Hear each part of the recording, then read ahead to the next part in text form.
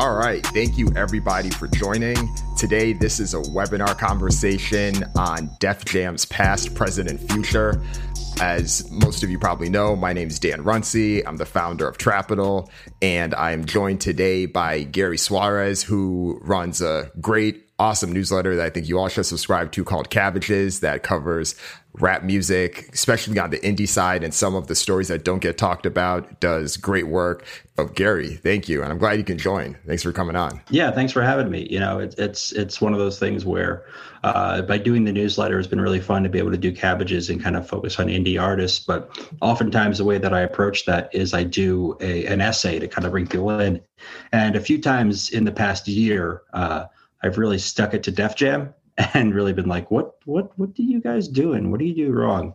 And I apologize in advance if anybody has any sensitivities, because I do curse a lot in my regular day-to-day life. And so it could easily slip out.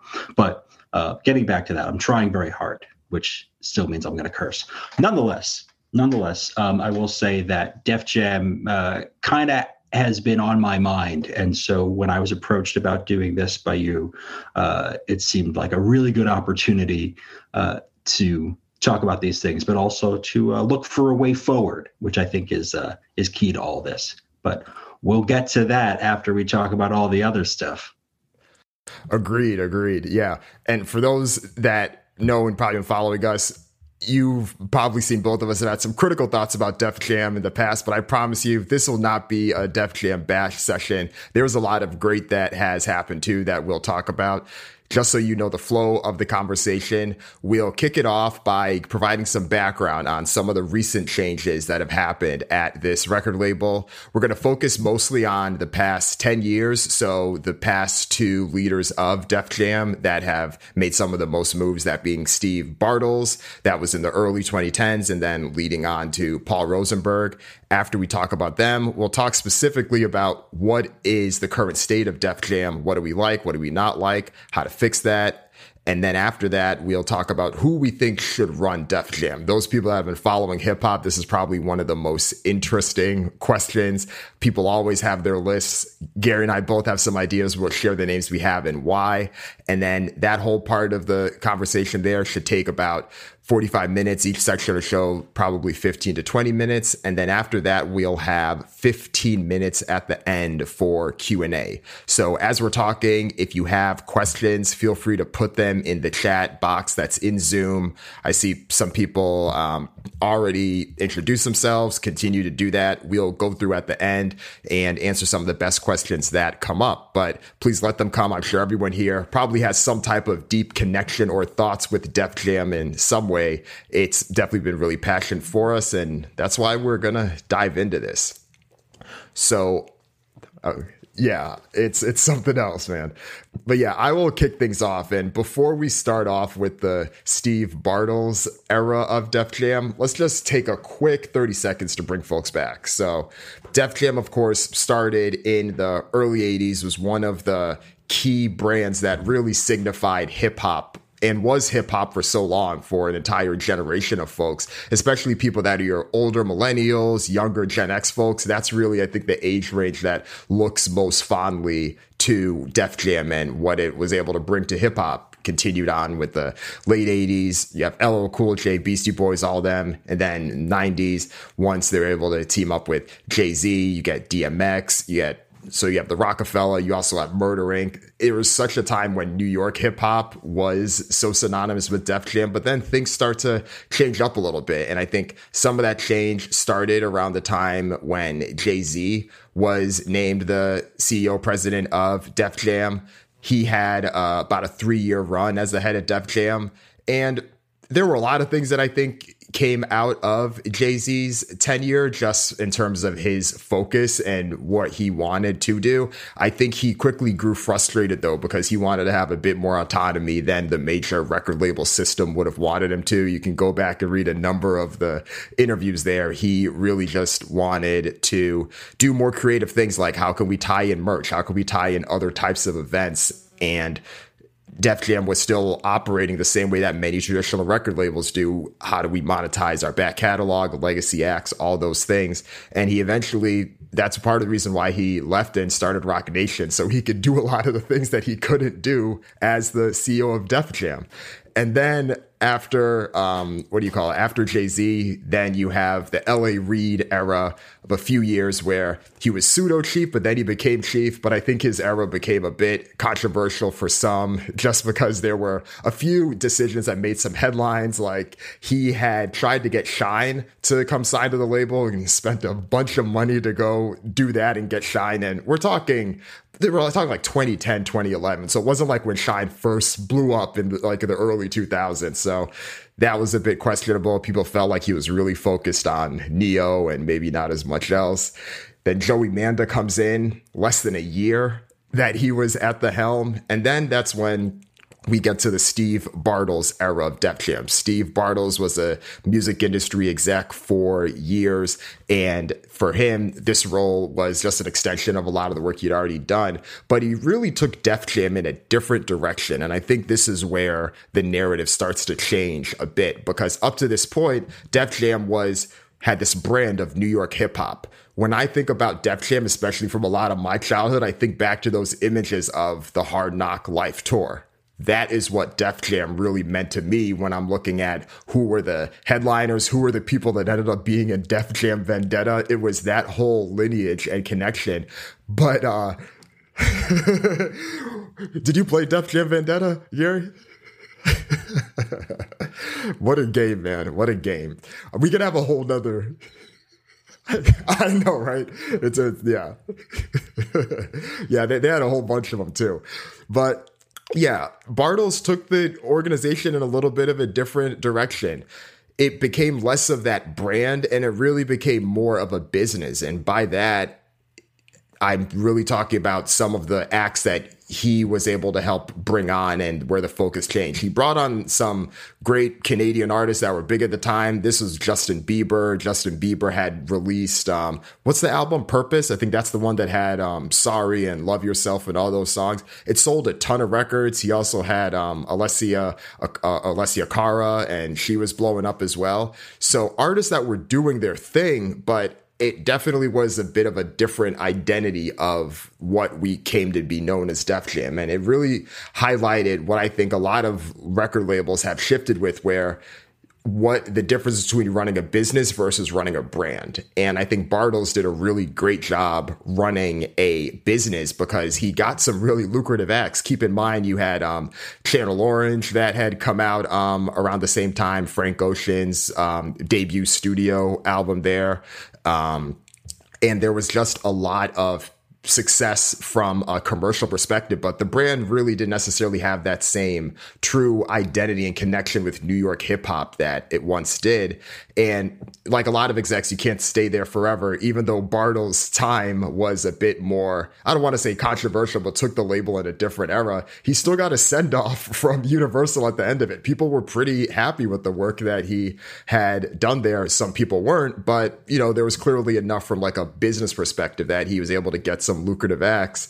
But then is when, you know, things shift. He ends up leaving, and then Paul Rosenberg comes in. But before we go to Paul Rosenberg or any of that, Gary, I know you've covered the Bartles administration era of Def Jam quite a bit. What were your thoughts from his time? Like, what really stuck out for you? Well, yeah, I have covered his era. I met him once at a Big Sean listening event, and he had read some of my work and seemed to agree with it. So maybe I'm on the right path, or maybe I'm way off. But my feeling about the Steve Bartles era was it really was building on the kind of mishmash that was the Island Def Jam years. And he's kind of, you have to remember that he was somebody who worked closely with L.A. Reid. And so he has a real history with Def Jam even before leading it. And so, when you think about the years before Steve Bartles, you think about Steve Bartles, you think about, some of the artists like Rihanna, for example, kind of coming to the fold. And like some of these artists who kind of fall into these areas where, under Jay-Z, for example, and you have this R&B thing. And it used to be that Def Jam back in the day would establish an entirely new imprint in order to bring on an R&B artist. And so because of the mishmash that was Island Def Jam, you're able to have R&B artists, which really foreshadows the entire 2010s. And as we are now, we'll get to it later, the 2020s for Def Jam. Bieber and Alessia Cara, are not necessarily what you think about when you think about Def Jam. And they were kind of released on Def Jam in the Steve Bartles era in spite of Def Jam as a label. But from a business side, it made a lot of sense. No doubt those releases and those successes paid for a lot of other rapper rollouts. You also have to keep in mind that Steve Bartles was there for some very good years with on the hip hop side. He inherited Jeezy and Jadakiss, who continued to do top 5 and top 10 Billboard charting albums. He was also there for Big Sean, and for when Big Sean really blew up under Good. He was also there for Logic when Logic rose.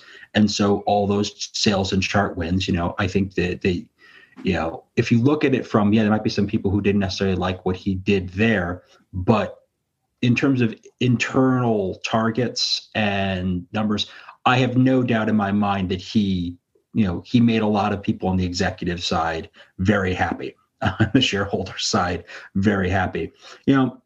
Where the damage is done in that era is that it inadvertently set the stage for hip hop to be more the purview of Def Jam's partner labels as opposed to Def Jam itself, Good or Visionary and whatnot. There were also some artist losses that were a real shame. He lost Rick Ross, when Rick Ross was up for his contract renewal. Rick Ross went elsewhere. I believe he went through Epic. So it's like, while Rick Ross was no longer necessarily selling the same rate as he was at a certain stage, what had absolutely happened was one of the key things that had been keeping Def Jam in people's minds as a hip hop label was they would continue to release records from rappers who were, for lack of a better term, album artists. And then we'll get into legacy artist stuff in a little bit, but they were album artists, meaning they weren't necessarily trying to break these people at this point. It was like, you go to these guys because you know that they can make an album worth of music. And I think that speaks volumes to what he was able to perpetuate. But losing somebody like Rick Ross foreshadows the potential issues of, will come later, which we'll get into around Jeezy, for example, and so on and so forth. But overall, I think it was a great period for Def Jam as a business, but it absolutely did put some tarnish on the brand, and that sort of seems to inform what Rosenberg walked in aiming to rectify, at least in some respect. Agreed. And one thing that you said before we get into Rosenberg that just reminded me with the whole Island Def Jam, well, now, it's since separated, but there was a time back when L.A. Reid was leading up the Island side of things. He had signed Lady Gaga back in 2006, let her go maybe like a year or two before Just Dance or what's her first album, The Fame, or whenever, right before Lady Gaga had blown up. And maybe think two things. One, wow, that's just crazy. Like, I mean, I don't know what, he's been spoken about it publicly. I mean, I have no idea what he was thinking at the time. But secondly, how different would Def Jam have looked if Lady Gaga was on Def Jam and you have like Gaga's run leading into Bieber's run and then into Alessia Cara? Yeah, I mean, there's a lot of what ifs and fun things to play there in terms of figuring that out, but it would have only contributed to this problem. I mean, yes, we all know, any of us in this room who happen to be Lady Gaga fans and Kanye West fans know that there was that tour that was supposed to happen. So there was an idea that there was some synergy between fan bases in terms of a pop sensibility at some stage. It probably would have positioned Def Jam to be even more a pop label. But I don't necessarily feel like the listenership had a real grasp on Def Jam as a brand. I don't think that Justin Bieber's listeners think about him as a Def Jam artist, and I think that's part of the issue. So I don't think that would have been the case with Lady Gaga either. When we see Jadakiss, we think of him as a Def Jam artist, but I don't think that applies necessarily to Alessia Cara. On the books, inside the four walls of the building, yes, she is a Def Jam artist. But is that actually the case in terms of public perception? Less so. Unless they have a complaint, then if a group of stans or a fandom have a grievance, they know exactly which label. They have the phone numbers and everything. Right. That's a good point. And sometimes at first I was wondering, okay, is this a hip hop thing where I think people in hip hop just care more about labels themselves? And while it may be that, I do think in general, if you are like a uber mega pop star and you've kind of broken out of this particular niche you're in, people probably disassociate you from that. I mean, I would think about like someone like Beyonce, like how many people really could be like, oh yeah, she's a Columbia artist. Like, I don't know if many people would really say that outside of people that are deep in it. I mean, that is really the shame of Island Def Jam, is that it absolutely contributed to this idea of taking a brand that was so well known that people would buy releases based on that iconic, easily recognizable logo, the way that, some people still do with certain indie labels or certain indie artists, or certainly in the record store days, and you don't do that. You don't necessarily do that when you're dealing with pop artists. It's like, it just doesn't really work that way. Certainly not in the US. I can't say that for other places, but it just like, Universal has so many different brands under its umbrella. And, I think each of those brands could warrant their own webinar, of terms of successes and failures. So I think a lot of people who follow Def Jam from, say, my generation, I'm somebody who's, it's been around at least long enough to remember the artist you talked about at the beginning of this conversation, and all the way through into the 2010s. I certainly noticed when Justin Bieber was being signed there, and I wrote about it. I was writing about it for Forbes, and I thought it was a good business decision. But I wasn't thinking about it from a brand perspective at that time. I was thinking about it purely as a business choice, as a revenue decision. Right, and it's a hard one to knock. It definitely is. But yeah. With that, let's dive into the Paul Rosenberg era. So Bartles leaves end of 2017. It's announced that Eminem's manager, Paul Rosenberg, will be taken over. What were your thoughts on the Rosenberg era? I mean, I really should preface all of this, and I'm sure the chat might, I suspect the chat will blow up, and I apologize in advance if this hurts your feelings, people, but I have never been an Eminem fan. Never. And I was there when they were pushing him on alt rock radio in 1999. I was a college student, and I was their target for Eminem. I assure you, he did not connect with me. Maybe call me a snob or call me whatever you want to call me, but that never was for me. But hugely successful artist, and you have to give Paul Rosenberg credit for working with him all these years, managing him for, some like 2 decades, and then building with him. On paper, Rosenberg seems like a good fit. Co-founded Shady Records, and Shady Records, while we largely associate it with Eminem, is also Shady Aftermath, is 50 Cent and the G Unit movement. It's Slaughterhouse. You don't get Joe Budden, the hugely successful podcaster today, without Slaughterhouse. And it was compounding that he also has Goliath Management, which he's managed various artists over the years, including Action Bronson and Danny Brown, well-known names in hip hop and well-respected names in hip hop. So when it was announced, I think it was in Q3 or Q4 of the preceding year, that he was going to replace Steve Bartles. They gave Bartles kind of a long outro, which is fine. But he seemed very keen on bringing Def Jam back into the hip hop space. If you've been listening to what Dan and I have been saying for the past 20 minutes or so, you should know that that's an idea that we're amenable to, is, trying to reinforce Def Jam as a hip hop label and hip hop bona fides. Rosenberg and his A&Rs went out and signed a ton of new hip hop acts. And there were a lot of digital only releases that came out through that. But none of them hit.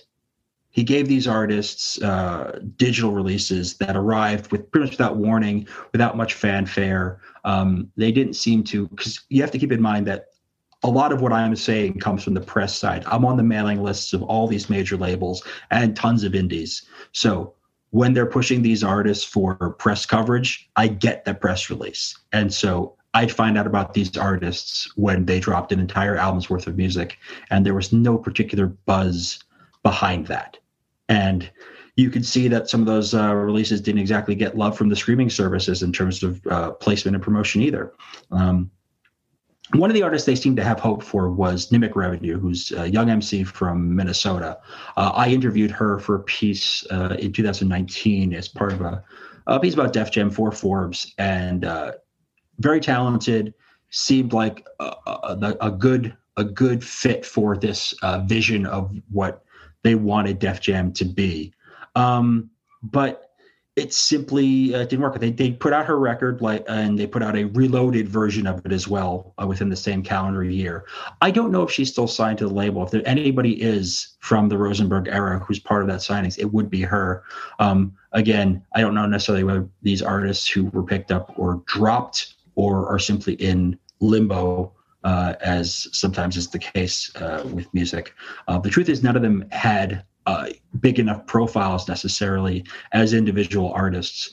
And I say that because one of the strategies that they tried was this thing called Undisputed, which, and I don't know if you recall this. It was a compilation that they put together that was born out of a rap camp. I remember that. Where these newer artists came in to studio with these producers. They met and they collabed, and it made this record. And it was supposed to kind of be this, definitive statement of this is what Def Jam is now.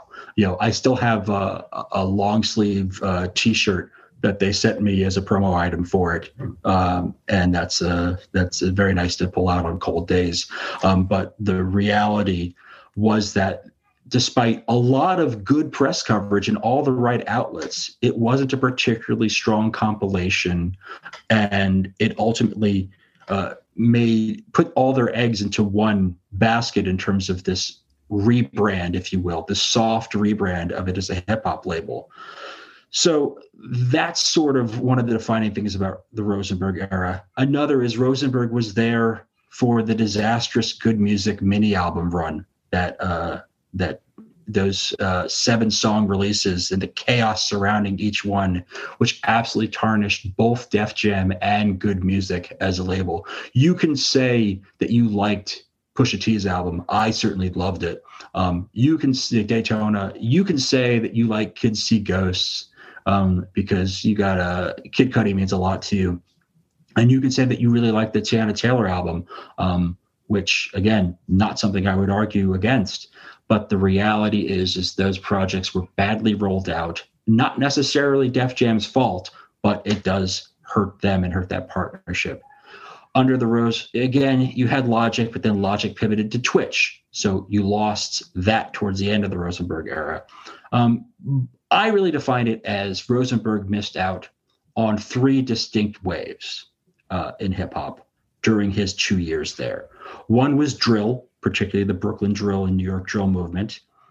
2 was this explosion of women rappers that we are seeing now in tremendous form, and I hope never ends because it's about damn time that major labels and whatnot are behind these artists. And then lastly, the Griselda wave. And I'll talk about the Griselda wave in just a second. I could add a 4th and say emo rap, but again, I think those 3 are damning enough. The question becomes why? Why is it that Rosenberg was unable to, or otherwise didn't capitalize on these movements that other major labels within Universal and outside were able to? There are theories that go around that he had his hand in too many other things. He was still managing Eminem. He still has other business ventures. He didn't have necessarily his whole body in the chair, if you will, is one of the theories that exists about that.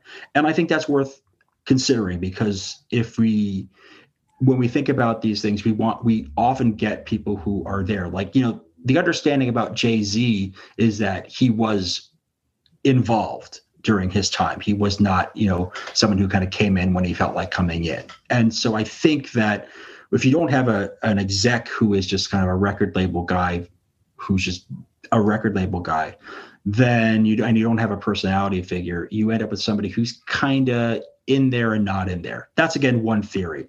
Well, let's get a little deeper into it, because the Griselda wave is an interesting one, because as any Griselda fan knows, one of the things that really blew up Westside Gunn and Conway as artists was the announcement that there was a signing to Shady Records, which, again, Rosenberg, as co-founder of Shady Records, he gets credit for that. Interestingly enough, the way that was structured was it allowed the Griselda artists to continue to release their various mixtapes and commercial projects independently, with the idea there would be album projects and there would be a group Griselda record. And we saw all three. We saw the Griselda record come out. So again, he's trying to push Griselda on a different label while also doing Def Jam. Benny the Butcher is not part of the solo deals in the Griselda Shady arrangement.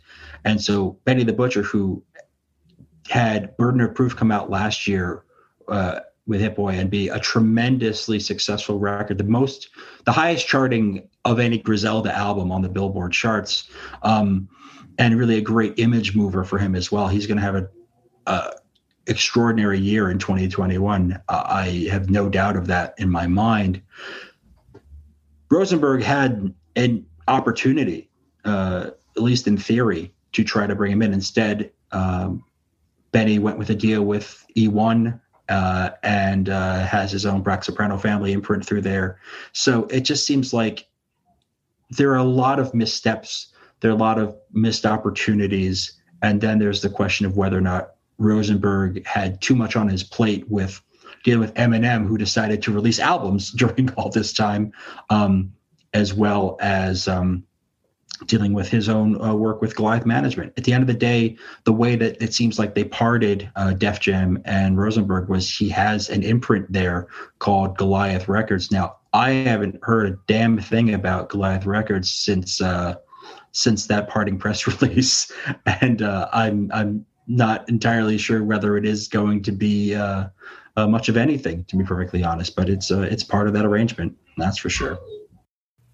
Yeah, that was a great recap. I tried to put myself into the shoes of Universal when Rosenberg got hired, right? Because I'm like, why? Like, what was the attraction? And the thing I keep going back to is he was someone that had put Eminem on. So that means by being able to help Eminem succeed as much as he did, you're catering to people that like hip hop, but also all of the people that don't normally like hip hop that are playing in like pop and like rock and other areas. We all know that Eminem translated very well to non-hip hop crowds. So if you're thinking about that and you're like, okay, we have Bieber, we have Alessia Cara, maybe there's some overlap. Maybe that's the attraction of someone like a Paul Rosenberg. So I try to at least, try to give some benefit of the doubt.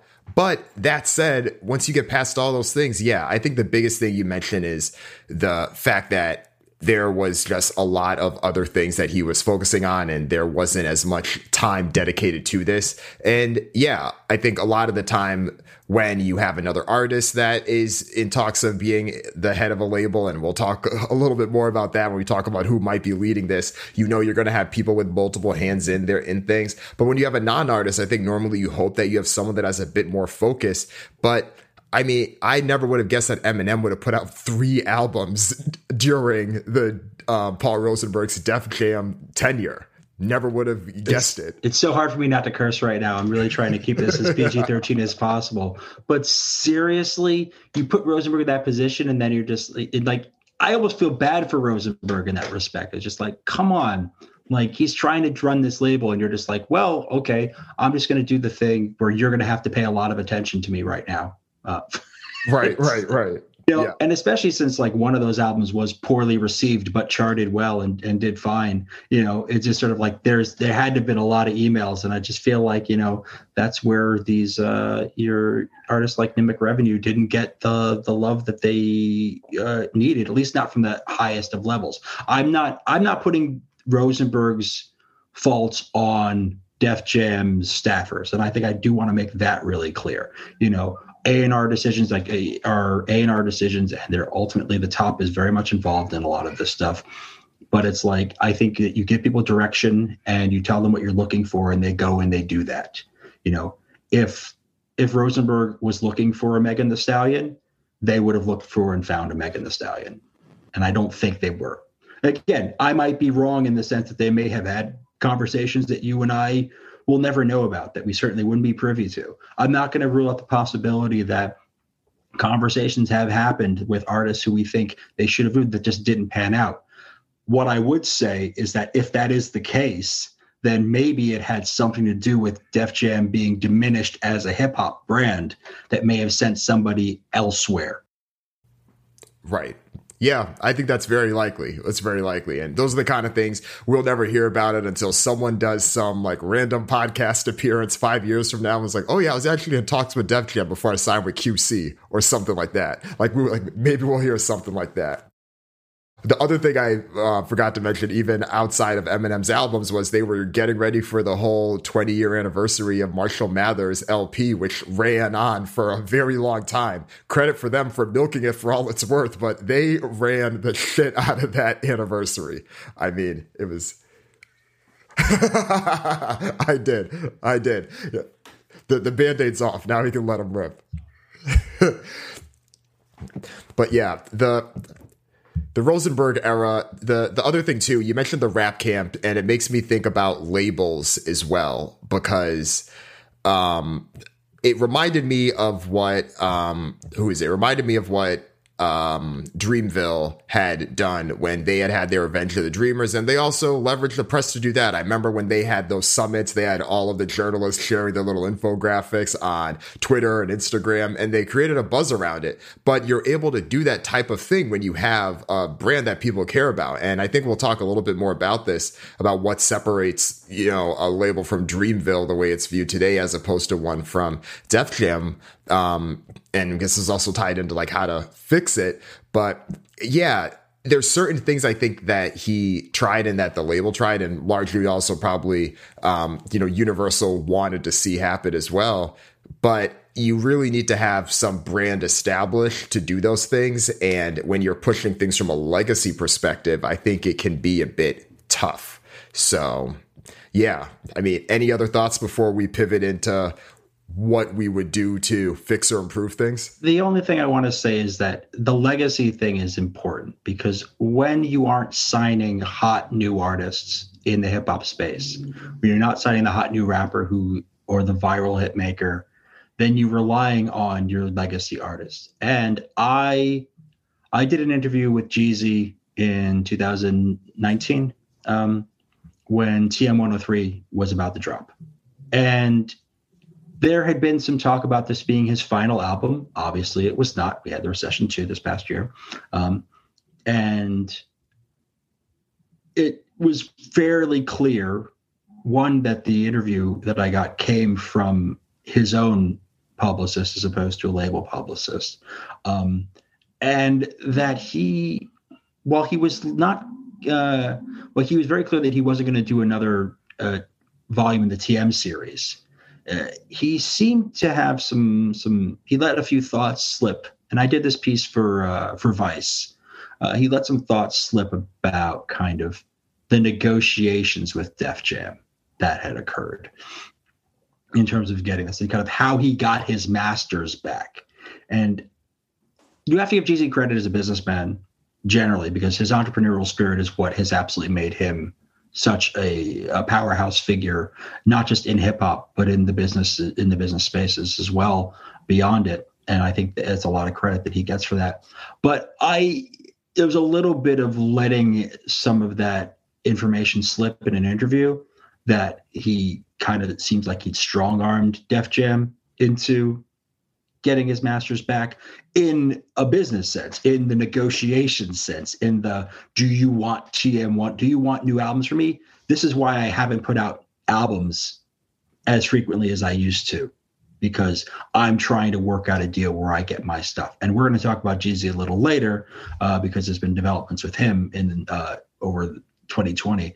But it was entirely possible that he could have pulled what Rick Ross did and moved on during the Rosenberg era.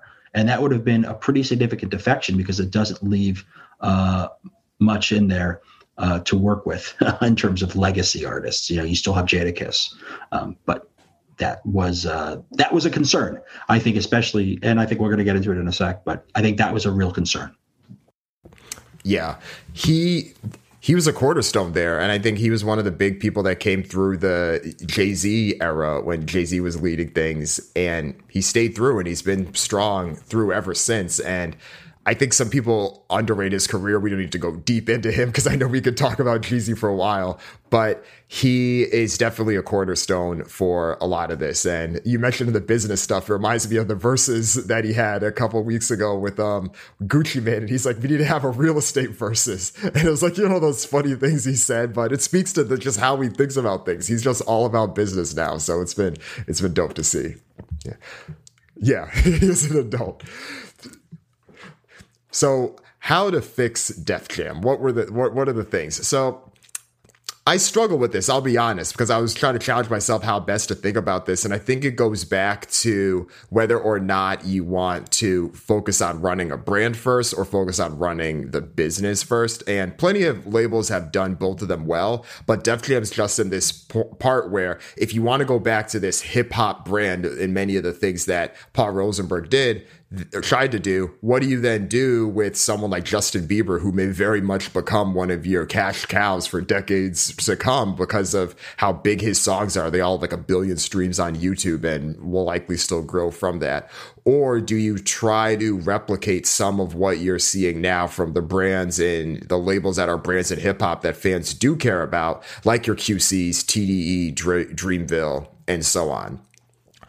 I think that Def Jam may have an opportunity to try to regain some of that, but in a lot of ways, I feel like the better path now might be to continue on the path that it's on, from trying to sign the best acts that you have. And I'm saying this as a hip hop fan, I would love to see everything come back, but I just don't know if that can happen. In a lot of ways, it makes Def Jam in some ways no different than a Republic or a Columbia Records. And that's not a knock. Those labels have been around for a long time doing their thing, but there isn't truly like a brand of those labels as opposed to just, this is a home for superstar artist. You can look at our roster. This is who we have. If Def Jam wants to become that, and clearly I think Bartles was on that path, that might be the most likely path to success. But that said, I think there is something to the value of that back catalog and how you monetize that. And, I look at the work that Motown has done in recent years. Obviously, Motown has become much more successful with a lot of the work that Ethiopia has done since she got over there, but it's kind of balancing two things, right? She's monetizing this very valuable back catalog, but knowing that this is a sound that just isn't in, but you're still having artists like Vince Staples that may come through, or others that really care about this. And I think in some ways, Def Jam is probably closer to that than it might be to QC. Yeah, I think what happened with Def Jam is that it has become less about the brand that was bought all those years ago and become like any other imprint. The problem is that its name still carries weight in a way that, those who remember Columbia Records 40 years ago don't have the same impression of Columbia Records now. Def Jam still has that.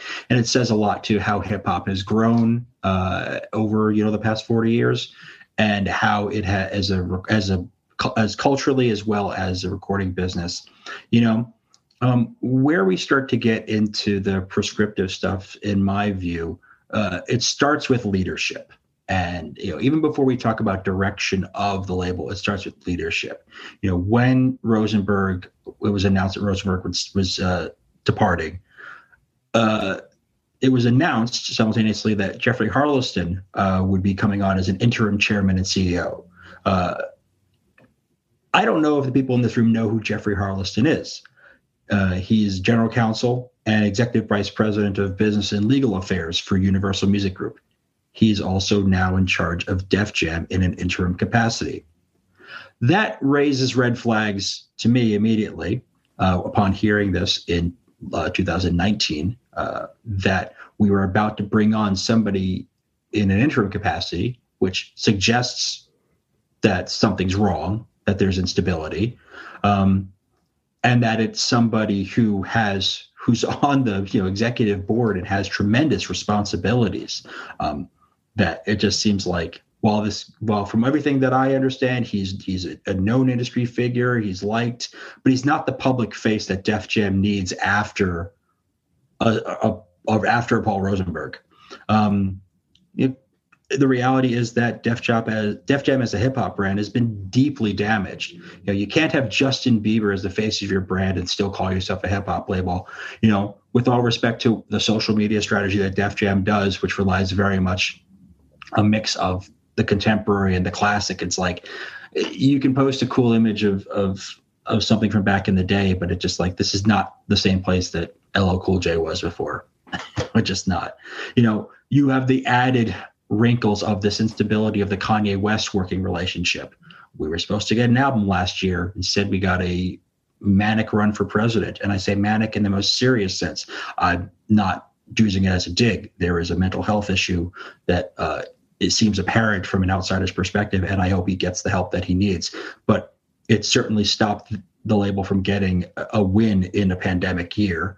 There was one of the few things that Harleston's name was attached to, at least in a publicity standpoint, was the catastrophic Public Enemy re-signing, where it ultimately didn't. The album, while no one expected it to be number one, it's Public Enemy, it's in 2020, but it didn't even chart on the Billboard 200. That felt like a real miss. Yes, Harleston should get credit for the wins that Def Jam did have last year. Number ones for Jhené Aiko, for Big Sean, for Bieber. But all those folks were there before. That's not a direction. So again, the first step to me towards fixing Def Jam is putting someone in that leadership position. Beyond the leadership question, I do think Def Jam is fixable. I think the right signings and positioning can help the brand move forward, do some reconciliation with hip hop. But I think we have to recognize the reality and identify strengths. The label is too diverse now to be just a hip hop label. Pop and R&B are in the mix fully, and you're not going to sub them out just to please purists. However, nostalgia, in addition to the partnerships like with Good Music and others, is part of what drives the impression of Def Jam as a hip hop brand. So leaning into that makes sense. So Def Jam on the hip hop side doesn't necessarily need to be about finding the next new young kid who's spitting, and I'm going to put an asterisk on that just for a moment, but it doesn't necessarily need to be about that. We live in a time where rappers who are approaching or over the age of 40 are not only commercially viable, but critically acclaimed. For Def Jam, they have senior statesmen on board, 2 Chainz, Jadakiss, Pusha T. So those are in there. On the more junior side, at the tender age of 30, you still have YG. YG gives you that West Coast connection. He makes hits. What else can we mind in that vein? It might be a niche that might be able to work into there. And then please, for the love of God, sign a woman who can rap. You need a Megan Thee Stallion. You need a Flo Milli. You need a Mulatto. You need a Cash Doll. You need somebody who represents this wave, because Def Jam is absolutely flailing without it. And lastly, we need a new full-time CEO, because we haven't had one since Steve Bartles. Agreed. So who do you think that should be? Well, I have my picks, and I think that each of them have their own merits, and I think they're. I'd be curious to hear kind of your thoughts on them, and then also I'd love to hear yours. My first pick is Jamila Thomas, who is currently Atlantic Records Senior Director of Marketing. So again, not in the Def Jam fold. You might not recognize her name, some people who are watching this, but she's responsible, or one of the 2 people responsible, for Blackout Tuesday, the hashtag "the show must be paused." You remember all those black squares on Instagram? It came because 2 black women decided in this industry that change needed to happen. Her visibility right now is high, and she could bring a new energy to the label's direction and to its signings.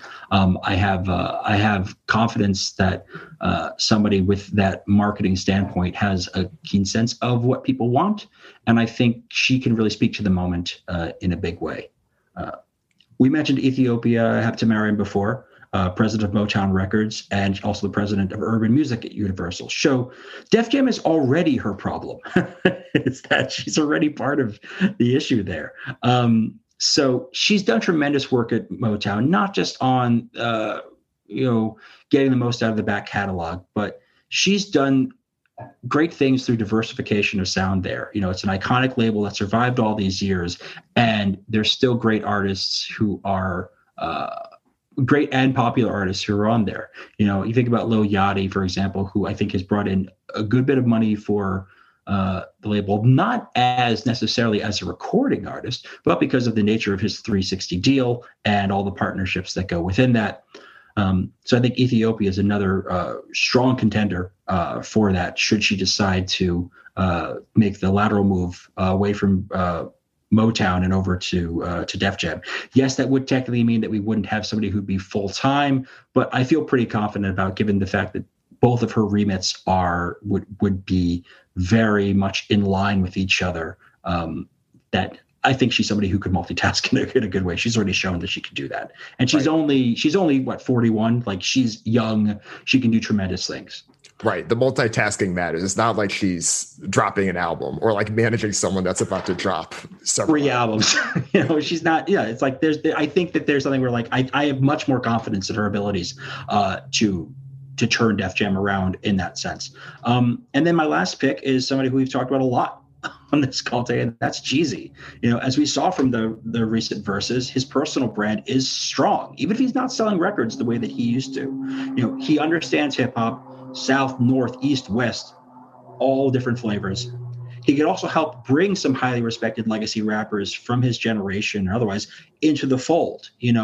I think that a Public Enemy, while it certainly precedes him, that sort of move, if done with somebody like a Jeezy, the right artists coming into the fold, might be good wins. Working with good producers, you think about like, while Nas's latest album, which is Mass Appeal with Def Jam, wasn't like a runaway chart hit by any stretch of the imagination, it did great for his image, which has been absolutely tarnished in recent years due to, among other things, his association with Kanye West on that dismal Nasir record, and then much more seriously, the accusations of domestic violence, domestic abuse from his ex-wife Khalees. So this release that he did this year, King's Disease, really put him back in a lot of people's favor, and it had a lot of people speaking in superlatives about him, who's not particularly been the most reliable album artist of his generation. So I think that Jeezy might be able to tap into that formula quite well. And more than anything else, Def Jam knows Jeezy's value. They announced a deal with him late last year. He's senior advisor to the chairman right now, Jeffrey Harleston, specifically for artist development and A&R. So it just seems to me that he's already in a position where if he wanted it, he could. Yes, that would mean that he might have to put some capos in charge of his other businesses, real estate, and the other entrepreneurial adventures that he has, and he has so many. So I do feel like he would have to devote the time to it. But I think if the money's right, I think you can get Jeezy into the room. I think you can get him actually to do that and actually commit to it. Yeah, all great picks. I mean, I especially like the first two.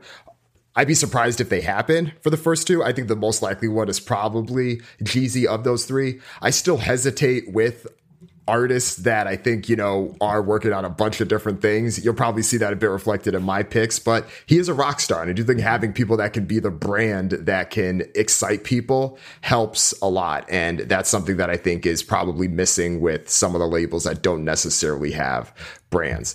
But I'll run quickly through the ones I have, and then let's save the last 5 minutes for questions, and then we can just pick some of the best ones there. The first person I have is Michael Kaiser. He is the president of Black Music at Atlantic Records. And I think in general, Atlantic Records low-key has been one of the most important labels when it comes to hip-hop and R&B music. You just look at what they've been able to do with Cardi B, Uzi, Cordae, like there's just a strong line of artists that are coming through. Gucci, even though Gucci has had his, on and off issues with Atlantic, there still is a strong pipeline there. I think he's put in good work. He's gotten press for the work that he's done as well. I know he's even been called into stuff like the Joe Budden podcast on occasion, but he is someone that I think could make some moves there. Another person as well, G. Roberson at the Blueprint Group, also works at Maverick and Geffen. Similarly, though, a lot of hands in a few different things, but I do like the experience because there's the experience managing big artists, but also being in executive roles at Geffen and just understanding how things work. And I do like the people that can move a bit behind the scenes, at least to push the label forward, given some of the challenges you mentioned. So I think there's option there. Another person, I guess the third person I would say is Felicia Fant, who is at Columbia Records. She is the head of urban music or co-head of urban music there. I think that she has a good understanding both of how hip hop, R&B, black music can be elevated, but also has had plenty of experience outside of that space as well. Like she had done work with JoJo and other artists before. I think she could easily understand how best to help. Okay, what is the next step for someone like Alessia Cara? How do we continue Justin Bieber, even if he isn't selling out stadiums, but can still do arenas, or all of the things that I think are involved in that? I think she's continued to kind of level up in each space. And I do think that heading up a label like Def Jam could be a nice opportunity there. Yeah, all those picks sound good to me, and I think if Universal and Def Jam go with any of them, they owe us a finder's fee. They definitely do. One quick thing I do want to say before we go to Q&A, because there's been a few talk of two other people that often got brought up for being the head of Def Jam, and I don't think these people should be picked. First person is DJ Khaled. I think there's just too many hands in the, working on too many different things. I think he has the, personality that can help attract things. Obviously, he can get everybody in the world to come on his albums, but just not what I want to see from these roles here. And it's funny, I saw a few people in the comments say, hell no, hard no. I'm just cracking up. The second person I'll say is Westside Gunn. And he had sent a tweet out a couple months ago that was like, I think I'm actually overqualified to be Def Jam CEO. I like Westside Gunn. I think he is clearly part of a great movement doing his thing, but what he has been successful at is very different from what I think this record label needs. So, in short, I think he's great at doing kind of what he's doing. And if he ends up running a label, I think it would be an operation more closely aligned to what has been working for the Griselda machine, as opposed to what I think the balance of what something like Def Jam needs. Yeah, it's important to keep in mind with Westside Gunn that if you talk to him, and I've interviewed him a few times over the years, he largely sees Fashion Rebels as the company and Griselda as somewhat secondary to that. It's a fashion company first to him. Yeah. So like Def Jam might be like, he doesn't need to do a Def Jam, Right. Agreed. All right. So if you have any questions, feel free to put them in the chat box here. I know we have a few minutes left, but Gary and I can choose the best ones and take it from there. I think I saw one here up earlier. Oh, Steve-O Carlos got mentioned a few times. Any thoughts on him, Gary? I mean, I think it's a good pick. Absolutely somebody who's worth putting into the mix. I think that, I mean, it's somebody who, if we'd done a longer list than 6 people, his name would have come up. I think that's totally fair. So I'm sure you would. Agree. Yeah, agree. For sure.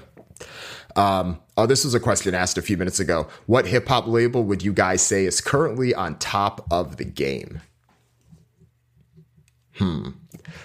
It's like, I guess there's a few ways to answer that. Like, who is presently hottest right now at this moment in 2021, as opposed to who I just think, maybe has like the strongest like brand legacy and all of those things. I mean, QC had a really great year. You just look at how big Lil Baby was and how successful things were there from that perspective. I mean, I think it's pretty hard for a label to, in a short amount of time, really transition from having two superstars. And by that, I'm talking about Migos 2017 to Lil Baby now. I think most times for a label like that, you tend to have maybe one person that leads the charge, no different than how, Dreamville has kind of been J. Cole as the guy for a while. But I think you've seen the torch at least shifted a bit for QC. So I'll say QC for now. What about you? Yeah, I think QC I think it's a good example. I mean, and I've seen Coach K speak. He did a Red Bull event in Atlanta a couple of years ago. Or maybe a year or so. Again, with pandemic, I don't know what year anything is anymore. Everything's a blur, sad to say.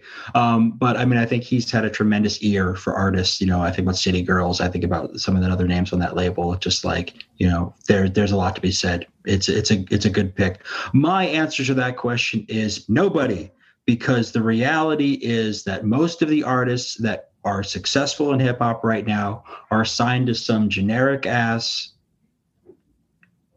label underneath a major label umbrella with their vanity imprint. And then generally underneath their vanity imprint are artists who are mid to bad. Very rarely do we have a case where there's like more than that. So the reality to me is the hip hop label is, at least in the major label space, or, or where you start bringing in Empire, you start bringing in, I know it's not a one-to-one, but I can't go, but bringing these 300, which is like, what's going on with 300? That's a whole other podcast. That's a webinar and a half, like what has happened since Fetty Wap. But the reality is this, like, you think about these things where they have partnerships and labels. It's like, and someone's bringing up TDE and I'm really glad they brought up TDE, because like TDE is just like, okay, other than Kendrick, like, and other than SZA, who has a tremendous fan base, it just sort of like, is TDE really like commercially with all of their artists? Is J-Rock doing big numbers? I like J-Rock, but is J-Rock doing big numbers? So it's just like, is that just as a brand? And then you also have to realize, like, Dreamville's another example. It's like, I'm not a J. Cole fan, but like those who are, it's just like, are the people who rock J. Cole records, they're not bringing all those other guys platinum. They're not bringing those other guys platinum with no features. So it's just like, I think we have moved past that as a thing. I'm much more interested personally and professionally in what indie labels are doing, that are doing these distribution deals. But I don't think anybody is like on top. That's fair. And that's a good note to end on. I know we're at time now. I know there's a bunch of people that ask questions in the chat. So I know that some of you had at least made some connections in there. So we obviously can't share the list out of, being confidential and all that, but feel free to make the connections there. But thank you everybody for joining. This was fun. Hopefully people think the same way we do, right? Like, there's definitely some opportunity with Def Jam, but not all hope is lost. Gary, anything else before we close out? I wanted to say, I am a longtime Def Jam fan, and it pains me to see these past few years and to not see things going in the direction that they ought to go in. And I recognize that I can't have things the way they were. I don't own a boombox anymore, at least not a working one. I recognize that those days are done, and I was there for the golden era, and it was great. And I was young and I had hair, and it's like, it's not that anymore. And that's fine. I just want to see some wins, and I want to see them thrive, because I'm the guy who, when Jadakiss or Jeezy drop an album, I'm the guy that goes out and gets it. Like, I am that age group that goes out and gets it. So there's hope. I hope somebody from Def Jam was listening to this today and takes it all to heart and realizes that all of our comments and all of our criticism come from a place of love. It's tough love, but it's love. Right. We would have spent an hour of our time on this if we didn't. Exactly. Well, thanks, everybody. If you enjoyed this podcast, go ahead and share it with a friend. Copy the link, text it to a friend, post it in your group chat, post it in your Slack groups. Wherever you and your people talk, spread the word. That's how Trapalo continues to grow and continues to reach the right people. And while you're at it, if you use Apple Podcasts, go ahead, rate the podcast, give it a high rating, and leave a review. Tell people why you like the podcast. That helps more people discover the show. Thank you in advance. Talk to you next week.